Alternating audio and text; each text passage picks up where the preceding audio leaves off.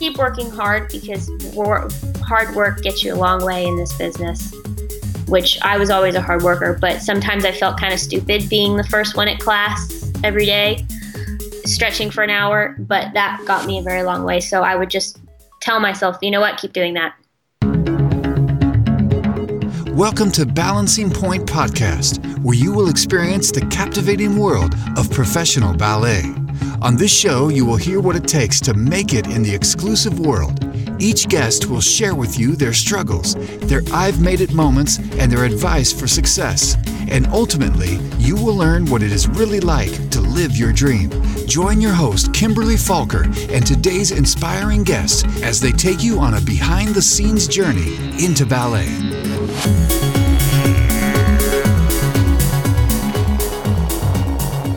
Hi, everyone, and welcome to Balancing Point Podcast, the top-ranking podcast on all things dance and ballet.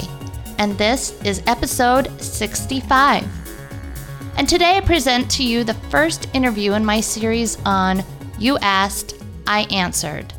And in this series, each guest you'll be hearing from comes directly from a specific request that you, the listener, sent to me.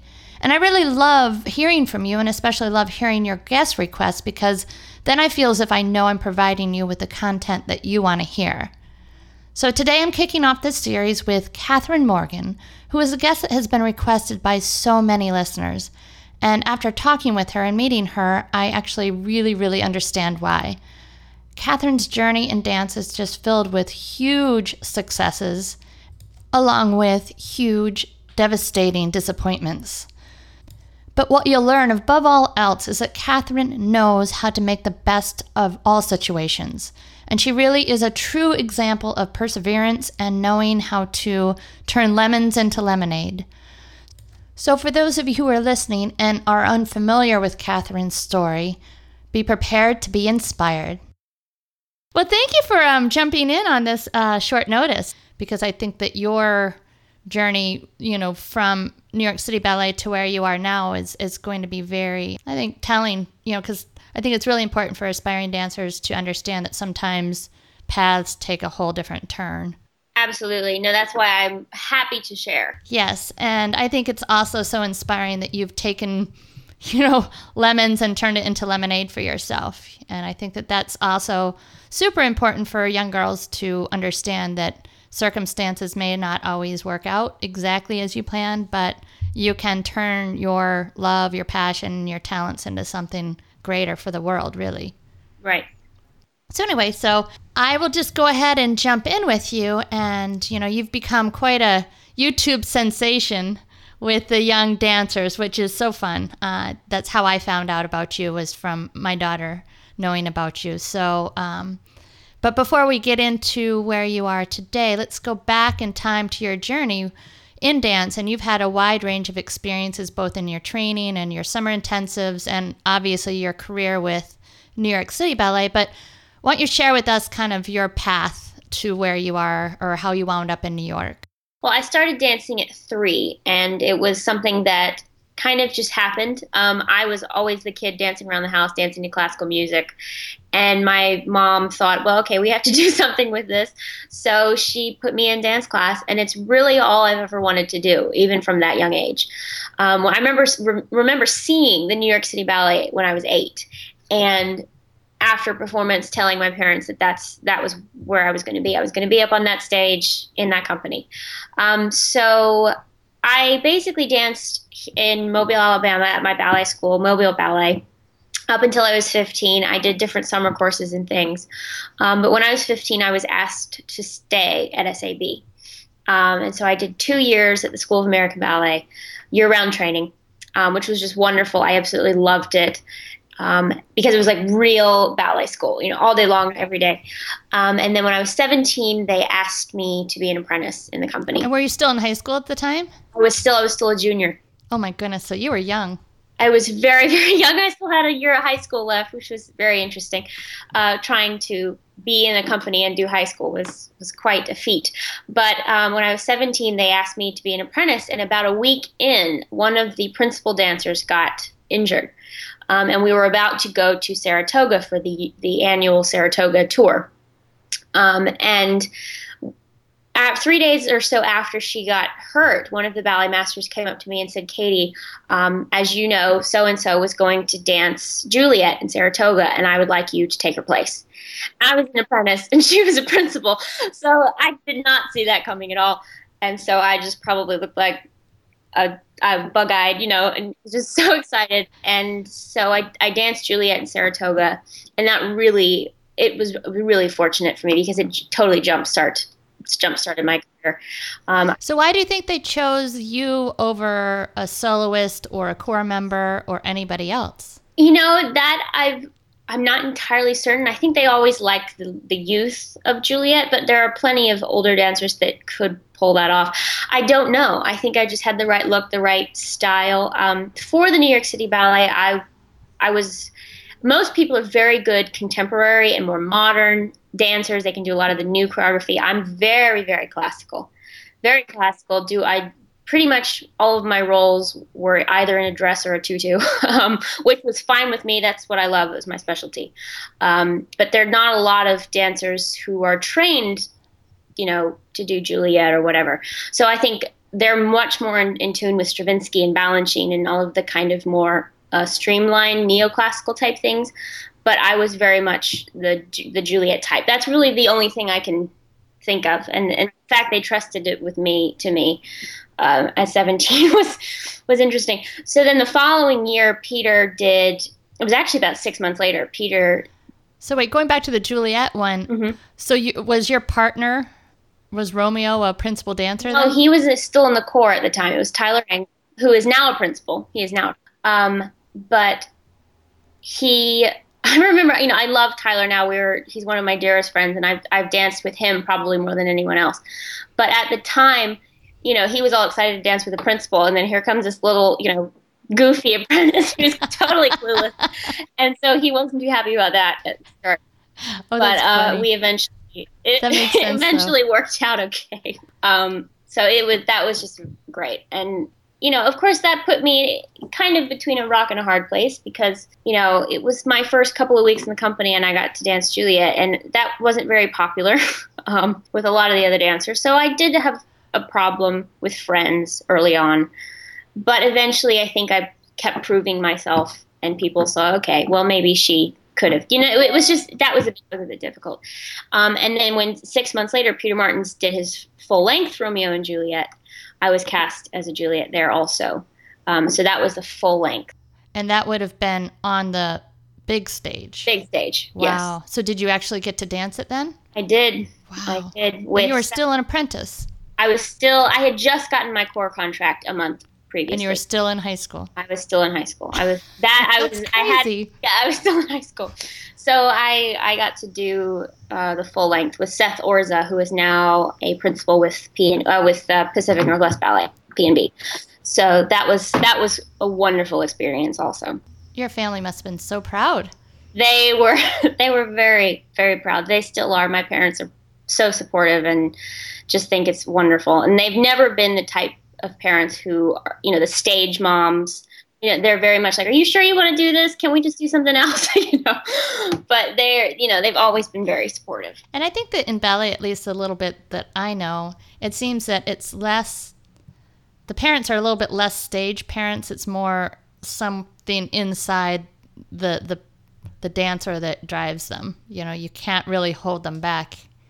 They just provide the opportunities, I guess, and do a lot of driving. Oh yes, that is definitely true.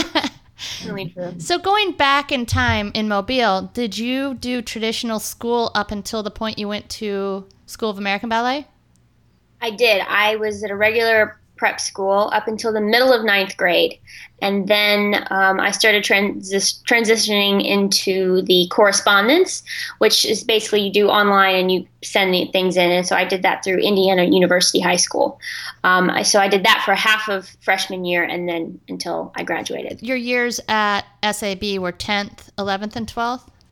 10th and 11th, and then 12th was in the company. Right, okay. And so what about school there? Did you continue with correspondence, or did you go did. Okay. I did. I continued with correspondence, which I loved. For me, I never liked real school. I never liked real school.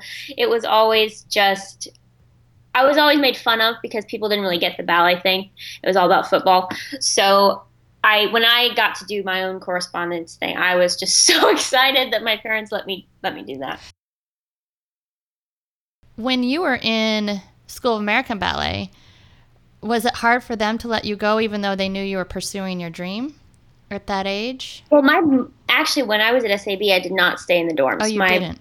My mom moved up with me, and my dad commuted every other weekend because they're just not the type of parents to their only child send them off to a dorm. They really wanted to still be with me, which I really appreciated, especially then getting hired into the company as not even a senior in high school.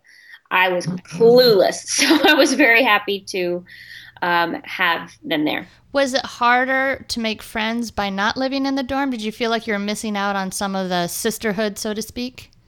I did a little bit. My mom has always been my best friend simply because I have had friend problems, especially when I was younger, because of jealousy and just things like that. And so I didn't really mind it. I was used to it by that point. So Then where did you guys live when you were there?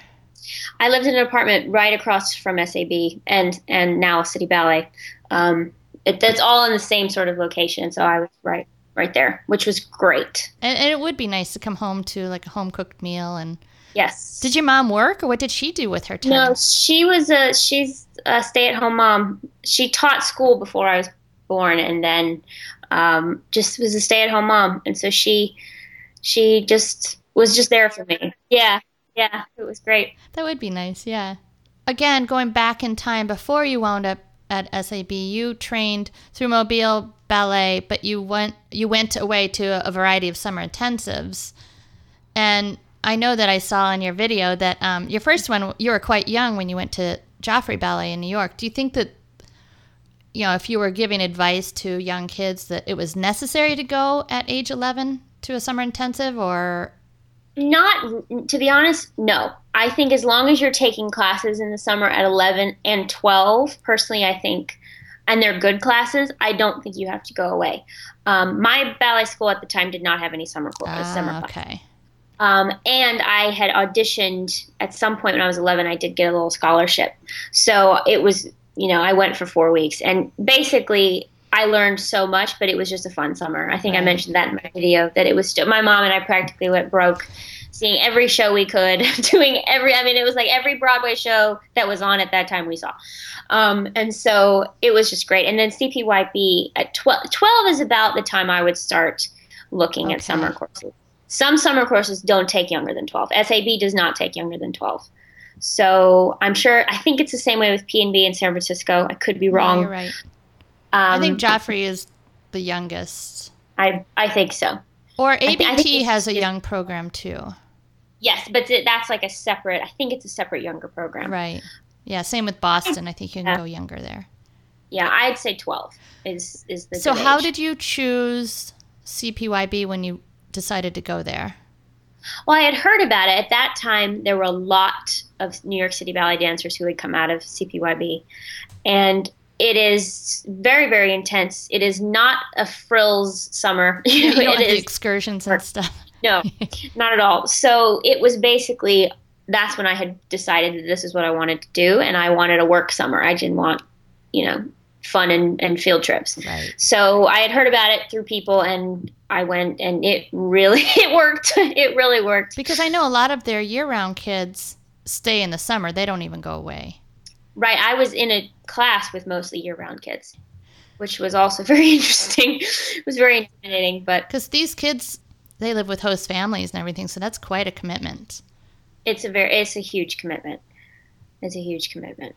So, and I think at that time, I don't know because I'm not even sure if Marcia Del Weary is still there. She didn't like her kids to go away until they were old enough to really think about staying somewhere. She wanted to keep them all together and train them, which I think is great. But that's why the year-round kids always take the summer course. So then the next year, you went to SAB for the first time. Yes, I did. I was very happy to receive a full scholarship at my audition. So that was just wonderful. And as I said in the summer course video, it's an entirely different summer for the younger groups. I just remember, being in the dorm. It was my first time in the dorm, and all the activities, and just I was in level 2. The pressure isn't high then. Oh, not at all. Not at all. Yeah, because my daughter went there last year at 13, and there was no stress on being asked or anything because she wasn't old enough anyway. So it feels different, I think. I believe unless you are a local New Yorker or New Jersey, they do not even bother asking you if you're not at least 14 or 15. Yeah, going into high school, I think is what it is, right? Yeah, because otherwise, if you're not in high school, where do you go to school? Exactly. So I do know what you mean. It was just a lovely summer of experiencing the city, and I think it's also wonderful to get a feel for whether or not that's an environment that feeds you, because if not, it's a good thing to know when you're younger, right? Absolutely. I just remember being young and in the lower levels and seeing all the older girls walk around, stressed and thinking, and so it's absolutely different. But it's also good to see, again, if you don't like the school, if this is maybe not the company for you, or even the city. Like if the city freaks you out, it's like you want to know that before you commit ahead of time. Yes. Well, then you might alter your path a little to maybe like a Pacific Northwest. If you want more nature and an environment of calm, you might not choose New York City if you don't feel and it. I cannot tell you how many people have told me how happy they are at PNB these days. Peter Bull is fantastic. He is. The dancers are fantastic. So he's really brought that company up. So it's almost like now the City Ballet of the West Coast. I think so, yeah. And in fact, that was one of my daughter's favorite auditions. So going back, so you went to SAB when you were 12, and then the next year CPYB, and then on the video you mentioned you went to Houston. How did you happen to choose Houston versus any of the other places? Well, I can't even remember. I remember wanting something different, and I didn't want to go back to SAB yet. And somehow when we were researching, my mom came across Houston Ballet. It looked fantastic. So I auditioned and went, and I have to tell you, it was my favorite summer program. Yeah, I've heard wonderful things. I've interviewed a couple people that are in the company there, but also I actually had a terrible audition for the Houston Ballet Summer Program. There were probably 60 of us in there, and I didn't even think that they saw me, not once. So I thought, okay, well, that's kind of a bust. And then I got my letter, and they put me in level 7, which that was I can't believe I was in level 7 because I shouldn't have been in level 7. It was really, really hard. But I have never worked so hard in my life. And I will recommend Houston Ballet to anybody who wants a good summer. So it was just great. Now, were you worried if your goal was to be a part of New York City Ballet or to stay year-round at SAB, were you worried that by not going back when you were accepted in that they might write you off? Slightly. To be honest, I would be more worried about it these days for some reason. Back then, because that was about 10, 11 years ago, it wasn't such a big deal. I remember the following year when I auditioned for SAB again and went at 15, the teacher, Katrina Killian, who did my audition, came up to me. She said, "We looked for you. We missed you. We really want you back." So it wasn't like, "Oh, well, you didn't come back." I mean, they actually told me that they missed me. So nowadays, I think it might be different. I don't really know. But it wasn't actually a problem for me. And I got it because the Houston Ballet is based a little more classical style, Russian and sort of the English style, completely different than Balanchine. So it was beneficial for me to have different training that summer. So as far as audition advice for summer intensives, I know there's different schools of thought. Some people fly to locations that are supposedly smaller. Some people fly to locations to hopefully be in front of a different adjudicator or teacher. And then, I know that something that's competitive like School of American Ballet, the theory is to try and hit it right away before they fill up. Do you have thoughts on any of that? Absolutely. For SAB, more than any other school, do it early because there are several auditions by March that they have taken so many people they can't take anymore. Even if they're good, there's no they're in the dorm space. So I would hit SAB no matter what city you're in, hit it early. For any other thing, I mean, it doesn't really matter. I auditioned one year for San Francisco. It was the year I went to Houston, but I auditioned for San Francisco, the very last audition in San Francisco, and I still got it. I didn't actually go. So there was space. But, in Houston, I auditioned in Houston. So I don't think that matters. SAB is the one, though, that you want to hit early because they take a lot of people and you will miss out because now they're also auditioning internationally.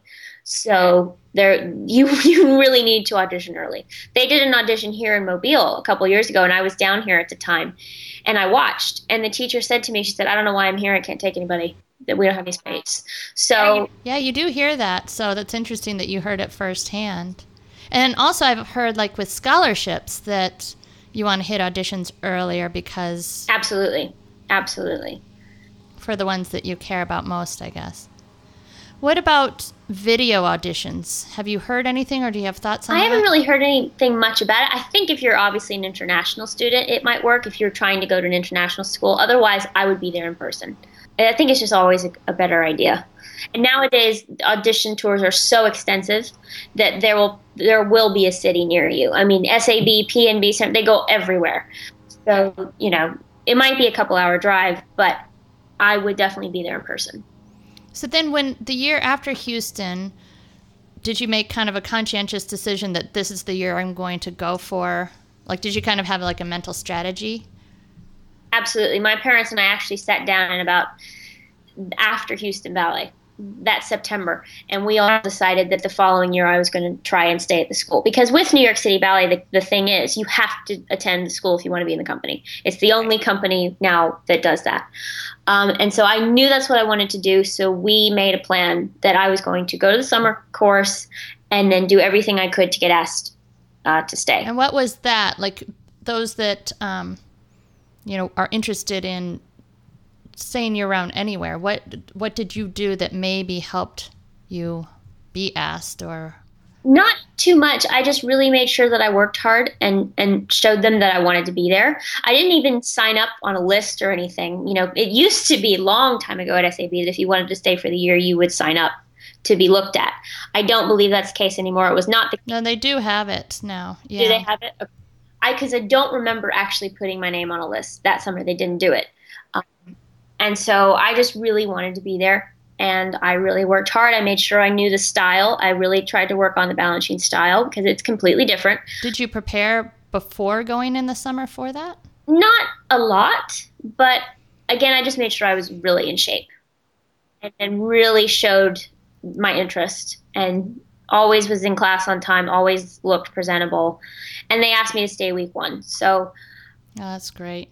Yeah, I think that your video was super great advice on all of it, on your attitude and how you're being memorable, because, that word is easy to say, but a lot of kids don't really understand that, but you explained it really well. And I think that that's very important, especially the little things that these teenagers that have the angst don't walk up and say thank you. And leave, yeah. And make eye contact. Yeah, exactly. Or, yeah. As I say, you want to be a little sparkly. You don't want to just be flat. And it's easy to say, but hard to do because, everybody's got the braces or the pimples or whatever it is, Yeah.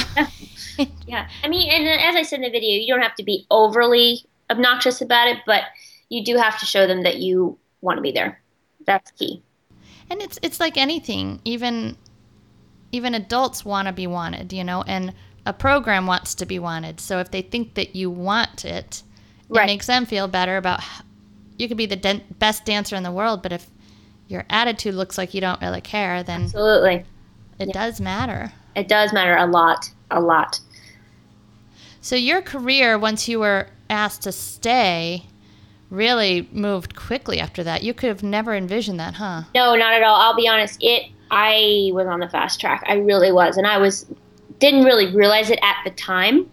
But I look back on it, and I am so grateful for the career I had. I was at New York City Ballet only 5 years, danced on the stage for 5 years, and I did more principal roles than a lot of people do in a lifetime. So I only had a 5-year career, and then I got sick. So again, going back, what do you think it was about you that that you were on that fast track versus anybody else? I don't know. I think because everybody in New York City Ballet is an incredible dancer. I think my thing was that I was different. I was much more, my strength is the artistry. I'm not a technician. I'm not a turner. I'm not a jumper. And most of the dancers at New York City Ballet are. They're very strong technically.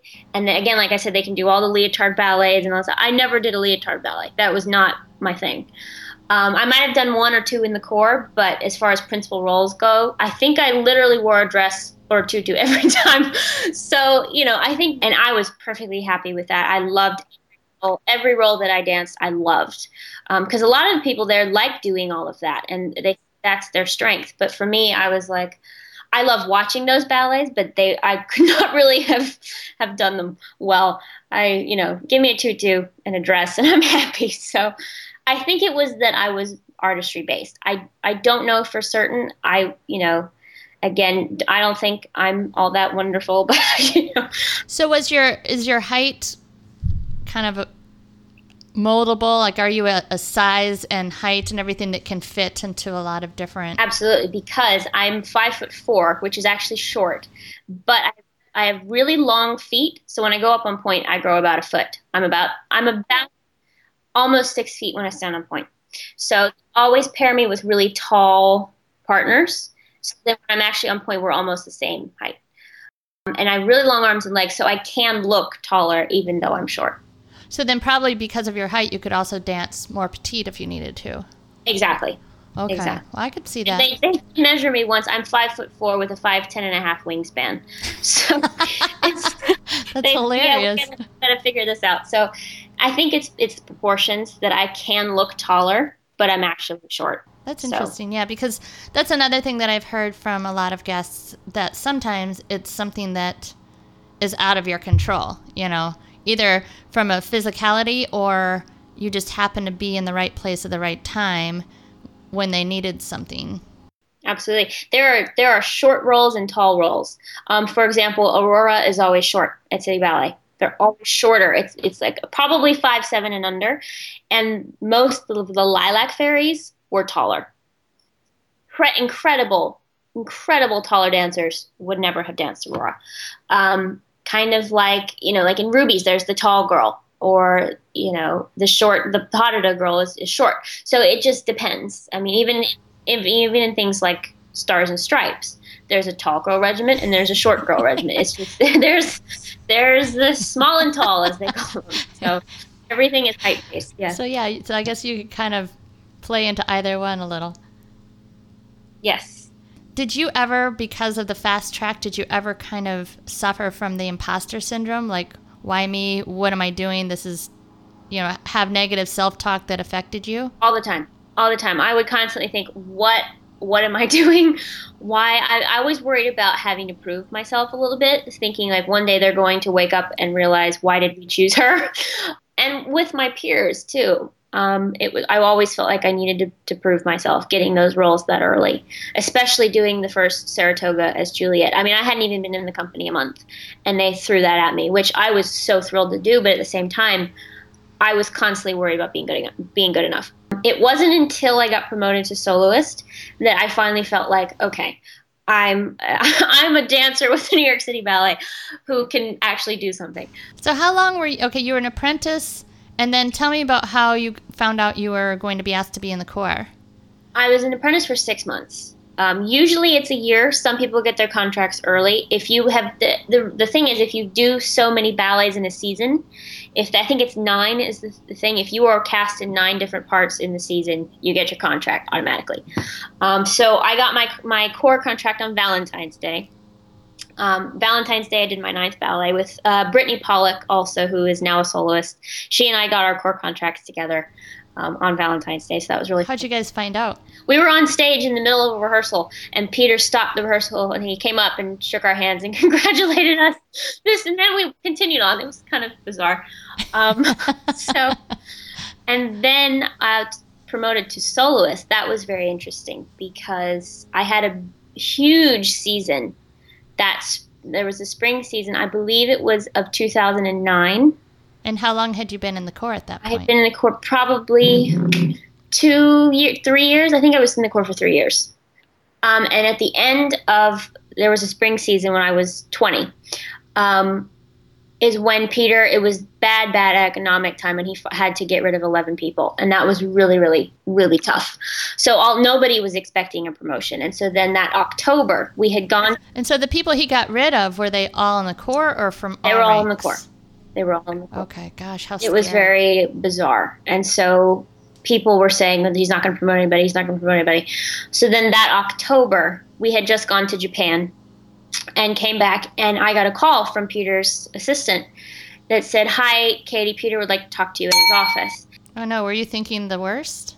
Yeah, because she was kind of, they like to trick you a little bit. So she was kind of like, he'd like to talk to you as soon as possible. And I thought, uh-oh, what'd I do?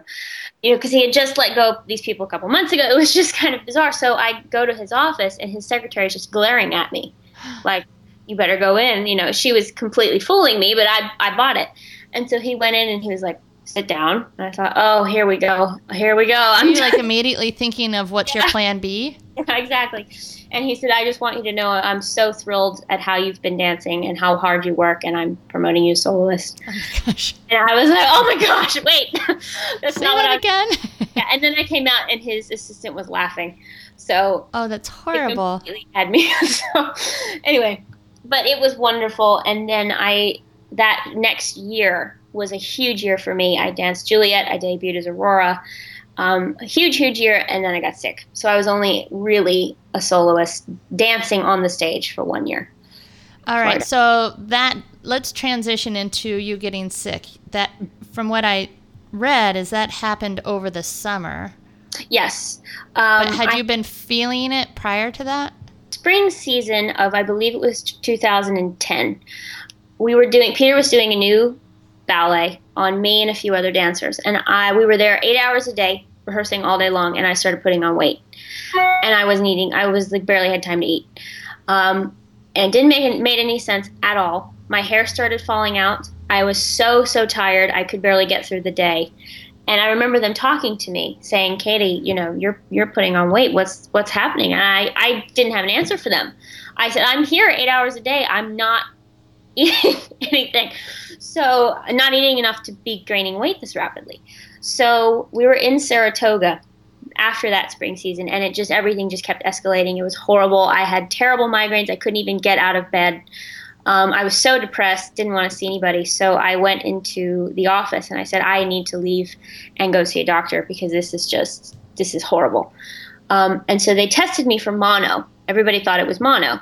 But it ended up being that my thyroid was basically not functioning, underactive. And so that's when I started treatment for that. Underactive thyroid is very, very tricky, and it takes so long to regulate. So it was a couple of years now before it's finally started to be regulated. I've just been well the last couple of months. Wow. That was in July, and then at the end of the Saratoga, or in the middle of it, is when you said, I just have to leave, or what happened? No, I was in the company for another 2 years. I was still in the company. I did not perform, but I rehearsed ballets. I took class. I was so grateful that they continued to pay me. I was still on the roster, but it was in 2012 the end of 2012 that I went in. I was cast as Hermia in A Midsummer Night's Dream. And Peter came to my rehearsal. There's a big solo that she does, and he came to my rehearsal, and he just sat there.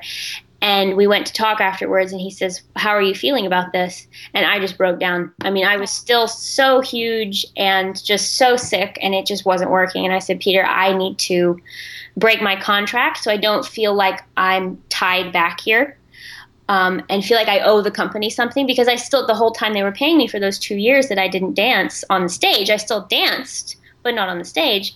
They were paying me and I was rehearsing, but I still felt like I owed them something. So that's why I said, I need to break this contract. I need to stop. I need to go get well and regroup. And so that's why I left. So what did he say to that? He said, "I knew you were smart." So, Aww. yeah, he said, "I knew you were smart." He said, "I want the best for you." He said, if it was up to me, I'd just keep you around and pay you. But that's not realistic. Yeah, you won't get healthier Exactly. that way. and also at that time the board was breathing down his neck. They were not happy that I was still around and rehearsing but not performing. So at that time, was your mom still living in the city, or had she gone? No, she had gone for a few years, but when I was sick, she came back. I couldn't have done it without her there.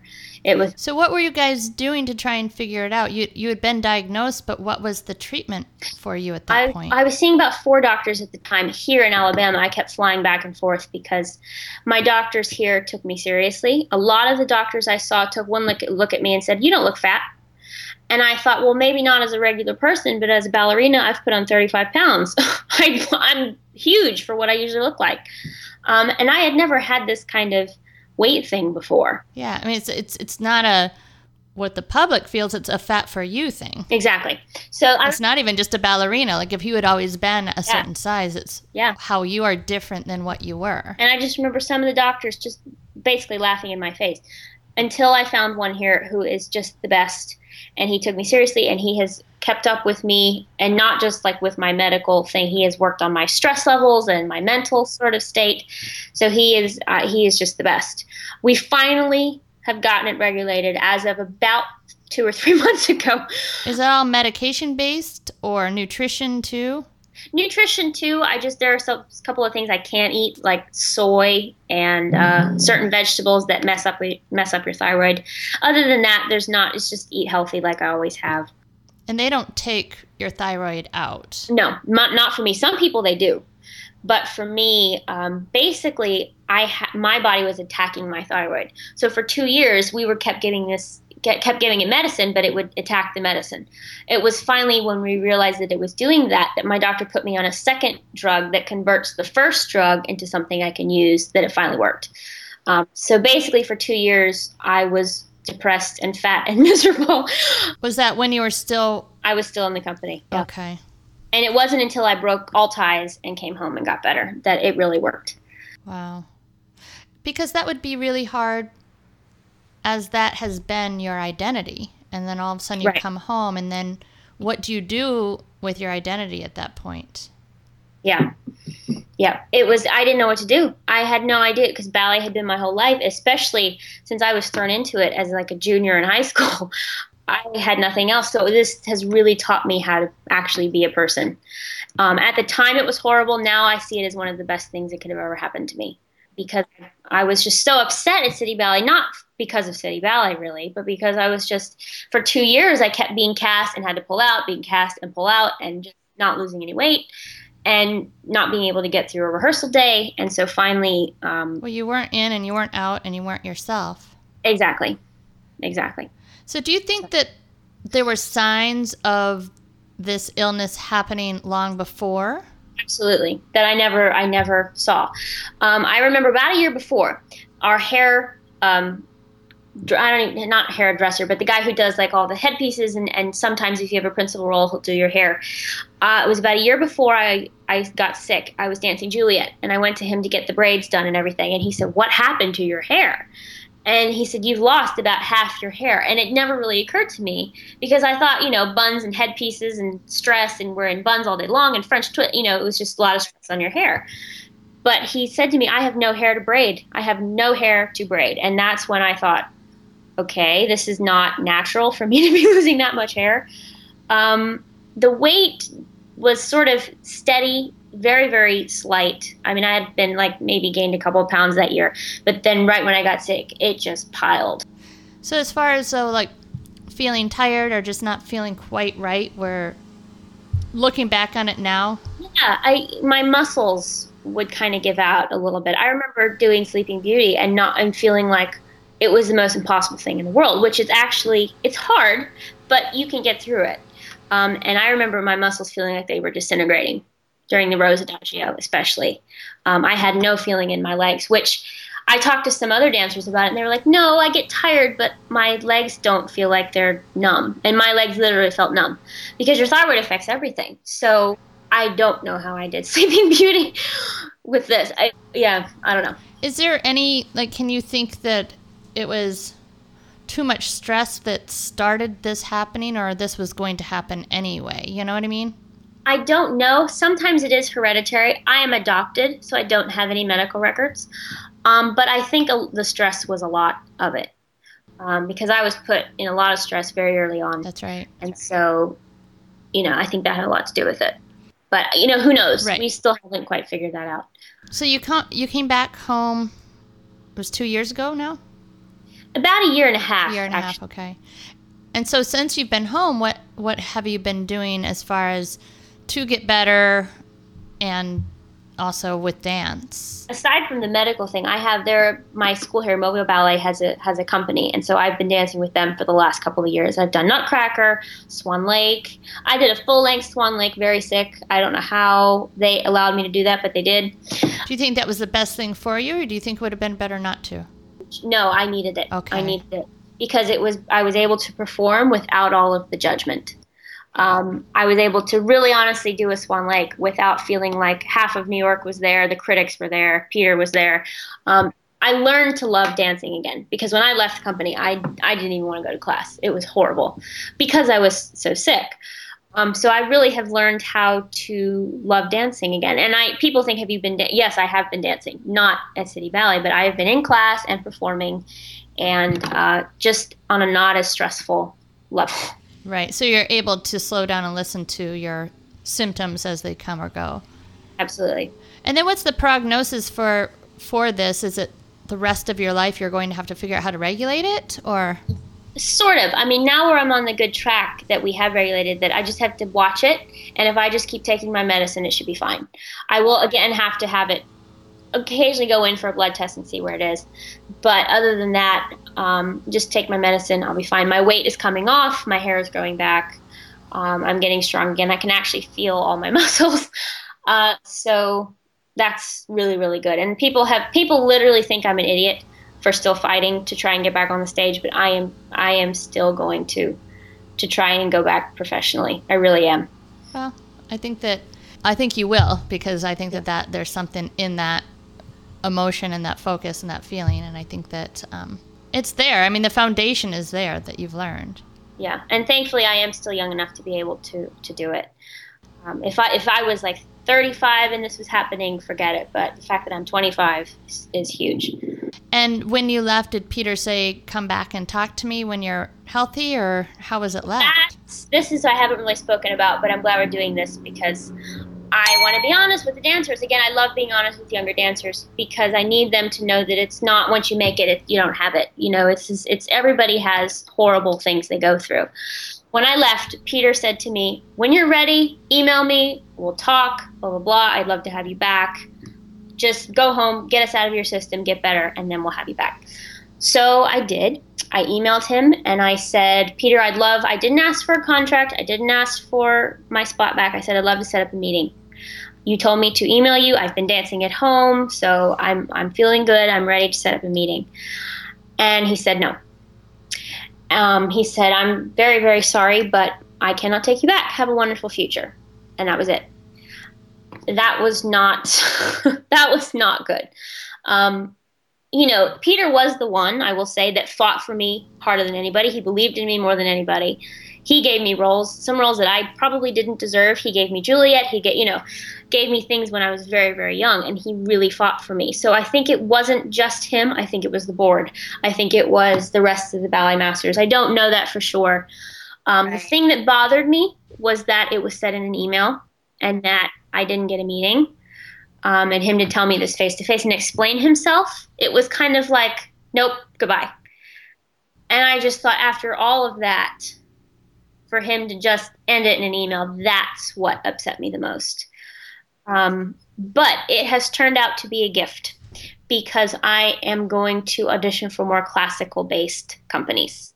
Once I'm fully back in shape, I will be auditioning. I have a lot of connections in different places, and so I am looking for a more classical rep, a little less, intense. And it's turned out to be a blessing because it made the decision for me. I was sort of thinking about it in the back of my brain before I emailed him, but once I got that email, it was like, okay, that's where I need to go. So it ended up being a huge gift. That's interesting. So what are classical or classically based companies? Europe. Oh, in Europe, okay. They're very much more classical based. So I'm looking throughout Europe. I won't be planning to go to Russia. People say, you want to go audition for No. It will be Europe. I'm possibly looking into PNB, and maybe San Francisco, but I'm really just going to aim for the moon and try and go over there and see what happens. Because through Dancers from City Ballet, I do have some connections over there.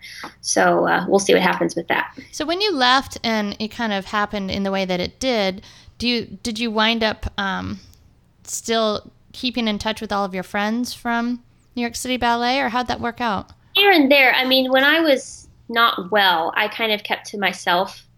I did have a couple of friends that really kept up with me, but they were all busy and they're all doing their own thing. And I know how busy it gets when you're in the company. So then when I left, I really didn't keep up with most of them. To be honest, I wasn't really wonderful friends with a lot of them anyway, simply just because of how I got into the company and the fact that I was on the fast track is a difficult place to be. I have kept up with a few, but to be honest, it's really just I've had to focus on myself. So sometimes talking to them or seeing them makes it hard, thinking about that they're dancing and I'm not. So that was kind of a difficult thing. Wow. But so let's transition. You're now doing YouTube videos, and tell me about how that started and kind of the thought behind it. This actually all started a couple of years ago on Facebook. I decided one day to unfriend anybody that I didn't know because I had a lot of people I had no idea who they were. So when I started doing that, then I started getting a lot of subscribers on Facebook, and it just escalated like I could not believe. I have 86,000 followers on Facebook. Okay, wait, I'm confused. So you defriended people, and then what are they? They followed me. There's this new thing on personal pages now where you can follow someone without actually being their friend. I'm right. Sure how so it's more like a business page, like where they liked you. Exactly. Okay. So I started doing notes on Facebook for the younger dancers. I thought, well, I'll just do a couple of notes here and there, point shoes maybe or technique, just for them. They've asked me some questions, so I'll do that. So then from there I started a blog because that sort of blew up, and so I thought, well, I need to have this all in one place rather than just on Facebook, and I can add photos and all that kind of thing. So I started my blog, ifthepointshoefits.com. And then from there, people were requesting videos. So I thought, you know what? I'm just going to do the YouTube channel. It's more personal. I can get more into it. The makeup had always been really fun for me, so I added that in there. So it's kind of just all snowballed into that. And I love doing the YouTube channel. I just try and think about my 11, 12, 13-year-old self.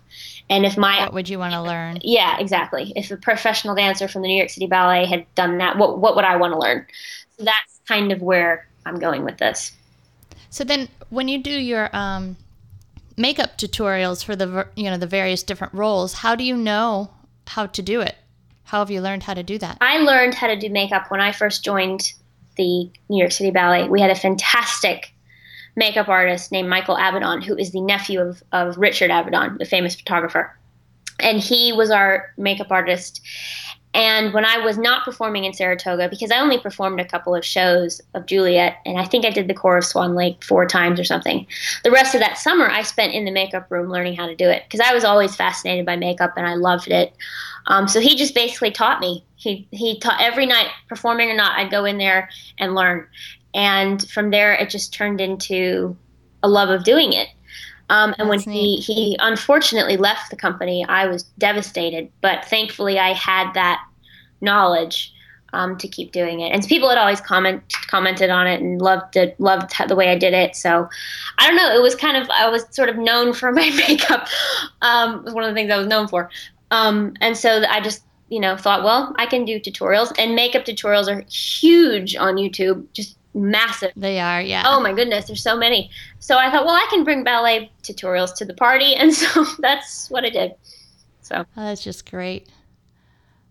Well, at this point of the interview, I'm going to ask you the 3 questions I ask of all my guests. And the first one is, if you could go back in time to your 13-year-old self with the wisdom, confidence, and lessons you've learned along the way, what advice would you give to yourself? I would probably first say that it's not a race.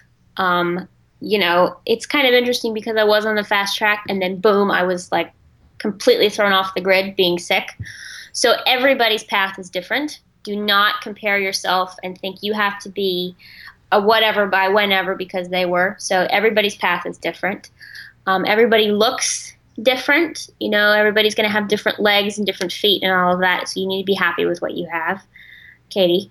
And just keep working hard because hard work gets you a long way in this business, which I was always a hard worker. But sometimes I felt kind of stupid being the first one at class every day, stretching for an hour. But that got me a very long way. So I would just tell myself, you know what, keep doing that. So. And then with that same wisdom, confidence, and lessons learned, what would be your advice to aspiring dancers today? I think the same thing. I think everybody has these. Well, actually, you know what? Don't have your plan all set out in your mind because it will not go according to plan. Don't think I'm going to be a principal with so-and-so by this time. And, it's but again, everybody's path is different. That is my big thing. Every dancer has their ups and downs, so it's not all wine and roses. And just keep loving it, because if you don't love it, you'll never survive. You have to love it in this business. It's so hard. It's so difficult. You're on stage about 10% of the time being a dancer. The rest of it is in the studio, hard work. So you have to love it to keep going. That's good advice. And then finally, do you have a favorite motivational quote that you'd like to share? My dad once said to me, he said, the thing I love about you is that you're quietly excellent. You're not ever up in everybody's face and look at me. You just do what you do quietly and you stand out. And so that's how I've always tried to be. I'm not, now I am putting myself on YouTube, but I was never the flashy one. So I just did what I did and tried to be quietly excellent. So that's what he always would tell me. So I like that. I like that too. Well, thank you so much. I really appreciate your time, and I love what you're doing on YouTube. I think that you're definitely making an impact on the girls that are I'm so glad. 14, 15, thrilled. 13. Thank you. I'm sure that your makeup tutorial will be in the dressing room, sitting there. They'll watch it while they're doing Right. their face. Yeah, I hope so. We'll see. And definitely, I love the summer intensive one. That was super good. Yeah. Again, I just try and think about what would I have wanted. My favorite dancer was always Jennifer Ringer. So what if Jennifer Ringer could have told me when I was that age, what did I want to learn from her? So Jennifer, the last couple of years, was not a mentor because she's very similar in age to me, but she was so helpful and such a friend to me. I do want to say that about Jennifer. She's one of the nicest people you'll ever meet. She had her own struggles, and so she was just very generous in sharing with me and got me through a couple of years that I was ready to throw in the towel. So she's a wonderful person. So.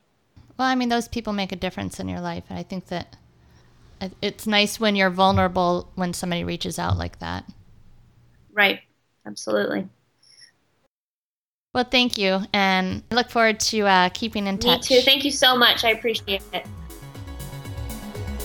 And thanks once again for tuning in to Balancing Point Podcast. I'm really looking forward to sharing with you my interviews in this series called You Asked, I Answered. And I really think you're going to like some of the guests that I have coming up. In fact, I actually have a few of the very first ever on this podcast live interviews that I did when I was in New York City. So those are going to be fun to share with you. So be sure to tune in on Monday when I will be sharing with you a fully packed week of interviews, and each of them came from your requests.